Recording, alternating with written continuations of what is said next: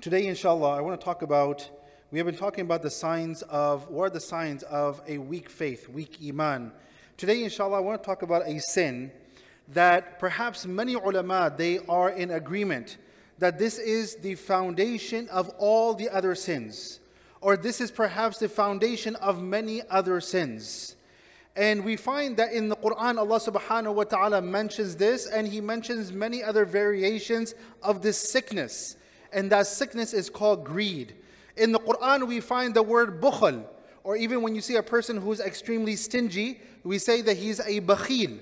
Or we find also in the Quran the word shuh, which also means greed, greediness and stinginess. The question is, what is the difference between the two?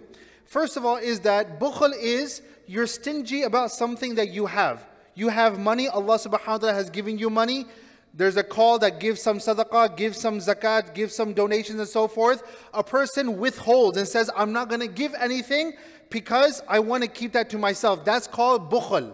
What we're talking about today is shuh, that a person does not have, but you want it so bad that whatever it takes, you will try to get that. You know, there's a concept in our society, and especially in this country, that no matter what it is, the ends justify the means. You probably have heard this concept. The ends justify the means. No matter how I get to my destination, how I do it, how I go about it, halal way, the haram way, I'm going to get what I want. Once again, in our deen, this does not exist. Because if that means that you have to take away other people's rights, if you do dhulm upon others, just because so you can get to just because you get what you want, this does not exist in our deen, because that means that you're doing something that is wrong, thinking in mind that I'm doing something that is right overall. And so, once again, the ends do not justify the means. But today I want to talk about, first of all, this greed, how dangerous it is, and what the Prophet ﷺ has said about it. What are the cures of it? And not only that, but what causes this greed? First of all is that, let's talk about how does it harm a person. First of all, Rasulullah sallallahu alaihi wasallam, he talks about this greed. And he says, he associates that greed with dhulm in a hadith. Rasulullah sallallahu alaihi wasallam, he says in a hadith, "Ittaqul dhulm, fa inna dhulma dhulumatun yawm al-qiyamah." That stay away from oppressing others and taking away other people's rights, because this dhulm and this oppression will be a means of darkness on the day of judgment. And darkness could be here literally darkness, like when people are crossing over Jahannam, or it could mean a metaphorical darkness, that just like in darkness you have no idea what's going to happen. Likewise, this dhulm is going to be a means of darkness for a person on the day of judgment. And then Rasulullah sallallahu alaihi wasallam, he says, "Ittaqu shuh," that stay away from greediness. And it makes you wonder, why would the Prophet ﷺ mention greed and dhulm in the same hadith? Because this shuh is what leads to dhulm. When a person is consumed with greediness, that no matter what, I need to have this, and whatever way I have to go about to get this,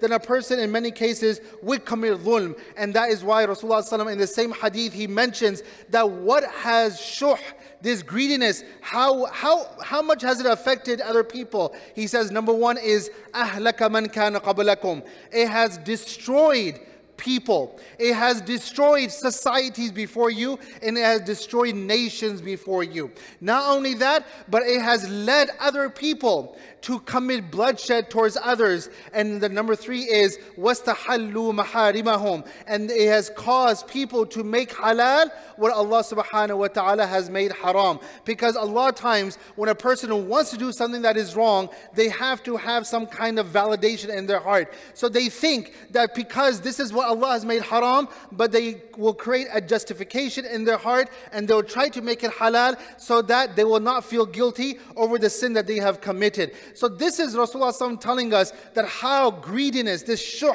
how it destroys people. And another hadith, Rasulullah sallallahu alaihi wasallam, he tells us that if a person says that they have iman and a person has shuh, these two things cannot coexist in one heart of a person. Rasulullah sallallahu alaihi wasallam says that when a person goes in the path of Allah, just like in the time of the Prophet sallallahu alaihi wasallam, when these people, they would go in the path of Allah, when they would go for jihad and so forth, when they would go, they would travel through the deserts. The Prophet ﷺ says that the dust that gets on to the clothes of the person, the body of the person, The smoke of Jahannam cannot come close to that.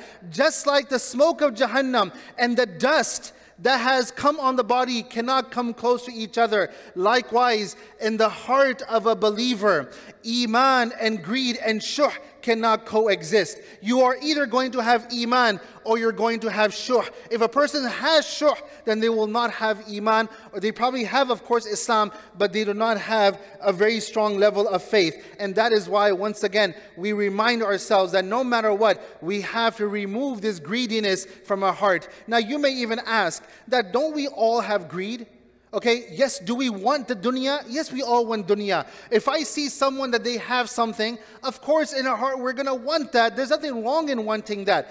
But we have to understand that that shuh has to be, if a person has that desire and that greediness in their heart, there's nothing wrong with that as long as we go about it the right way.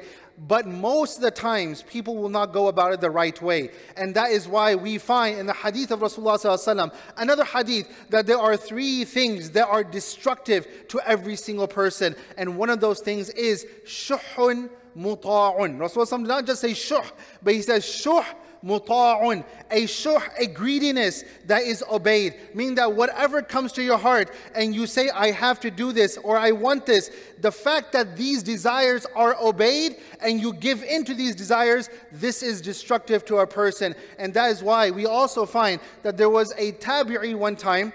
His name was Abu al-Hiyaj al-Asadi. He was doing tawaf around the Kaaba and he came across a man. And this man, he was making dua to Allah subhanahu wa ta'ala saying, Allahumma qini shuhha nafsi. Oh Allah, protect me from the greediness of my heart. Now, this man, he went to this other man who's making dua and he says that you are here doing tawaf.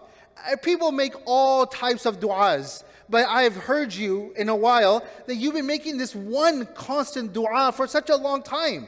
Why this one dua? And this person, he says that this, if I am protected from the greediness of my heart, if I'm protected from the shuh of my heart, then I will be protected from major sins and I'll be protected from many other sins. And subhanAllah, who was this person who was saying this? This person was none other than Abdurrahman ibn Auf, the Sahabi of Rasulullah sallallahu alayhi wasallam. This is a man who was amongst the Ashara Mubashara, and here he's making this dua constantly in the mataf. Allahumma qini shuhha nafsi. Oh Allah, protect me from the shuh and the greediness of my heart. And not only that, but as I mentioned earlier, that how does it destroy people? First of all, it destroys the iman of a person. Because when a person says, I need to have whatever I want and whatever greed I have in my heart, it disconnects a person from Allah subhanahu wa ta'ala, because a person never stops wanting more and more.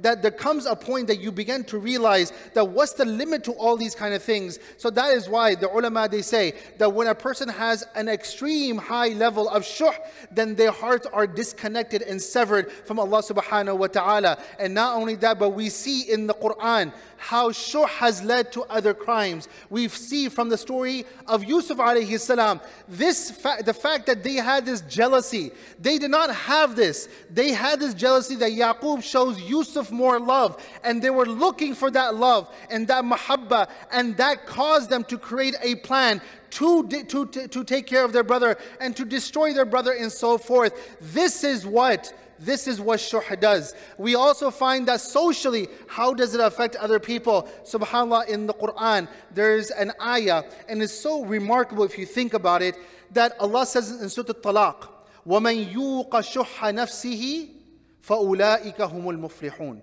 Whoever is protected from the greed of their heart, these people are successful.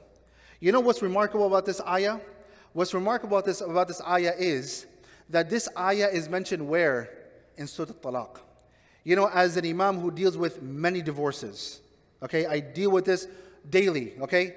If not daily, very often. I get calls nearly on a weekly basis, 3 to 4 or 5 calls I'll get about divorces, okay? You know, subhanAllah, often in divorces, the Quran says, even if two people cannot get along with each other, you resolve the issue and you depart, and you part from each other in an amicable way. Allah subhanahu wa ta'ala says in the Quran, فَإِمْسَاكُمْ بِمَعْرُوفٍ أو تسريح بإحسان. Walk away peacefully with respect of each other. Today is interesting. In the same surah, Allah is talking about talaq. In that same surah, Allah is talking about greediness, which happens so often today that when there are divorces, husband and wife are willing to rip each other apart, destroy the kids' lives. It does not matter. The kids do not matter. Slanders and so forth, and destroy each other financially and so forth. This is not from the Quran, and this is not from the Sunnah of Rasulullah. Interesting, the same shuh that Allah is referring to, that destroys communities, that destroys families, Allah has mentioned that in Surah Talaq. You know, if you think about it, it's truly remarkable. So Allah subhanahu wa ta'ala is telling us that we have to stay away from these things. Now, the question is that what causes this greed? Number one is discontentment of qadr. When you feel like that there's a qadr, of course, there's nothing wrong in going and doing, wanting more and more, as long as we do it the right way, the halal way. But a person gets to the point that they are not content with what Allah has decreed for them, which causes them to have this greed. Another thing that causes this greed is enmity. You hate someone, you despise someone. And this is one thing, by the way, another definition of this shuh is that if you see someone with something that is good, and what happens is that you want that. Shuh is that you want that person to be deprived from it, whether you get that or not. See, you see a person who has some good characteristic, or they have something that is good. To make dua to Allah that, oh Allah, they have it, oh Allah, grant me the same thing, and give them more. There's nothing wrong in making that dua. There's nothing wrong in making dua, Ya Allah, grant me the same thing. But to work hard and make dua to Allah, and to work in a certain way that they are deprived from that, whether you get it or not, that is what shuh is. And this is, once again, it destroys friendships, it destroys societies and communities. Another thing is arrogance. That once again, you feel that they're not entitled to it. I should be entitled to it. And once again, you work hard to take everything away. Last thing is, what are some of the cures of this shuh? Number one is, as we see from the athar of Abdurrahman bin Auf radiyallahu anhu, make this dua, even if it's small. Allahumma qini shuhha nafsi. Allahumma qini shuhha nafsi. Or one thing that I always urge parents to do, especially, that how many times you post things on social media about your children's accomplishments and so forth. How many times you go to a dawat, you go here and there, and you start talking about your children. Of course, I understand it's natural. Parents love to talk about the accomplishments of their children. It makes them feel proud of who they are and so forth. But at the same time, if you're someone who does this often, then making sure that you always recite Surah Al-Falaq and Surah Al-Nas on your children. Surah Al-Falaq is protection from external evils, and Surah Al-Nas is protection from internal evil. When there are people who have hasad and they have greed and so forth, this is what causes even if you see a lot of times people who commit black magic towards others and sihr, this is the reason behind all this. So this is why it is always very important. You recite Ayat al-Kursi on your children, Surah Al-Falaq and Surah Al-Nas on your children. It is absolutely important. Another thing that we can do in order to get rid of this greediness and so forth is making a habit of giving. A person who is greed, they always want to take and take and take. But in order to change that, you got to learn how to start a little giving. You start giving a little, and not only that, but when you start helping other people, that starts to change a person's heart. And not only that, but the last thing is, always think about this. Imagine you're doing something haram to someone else.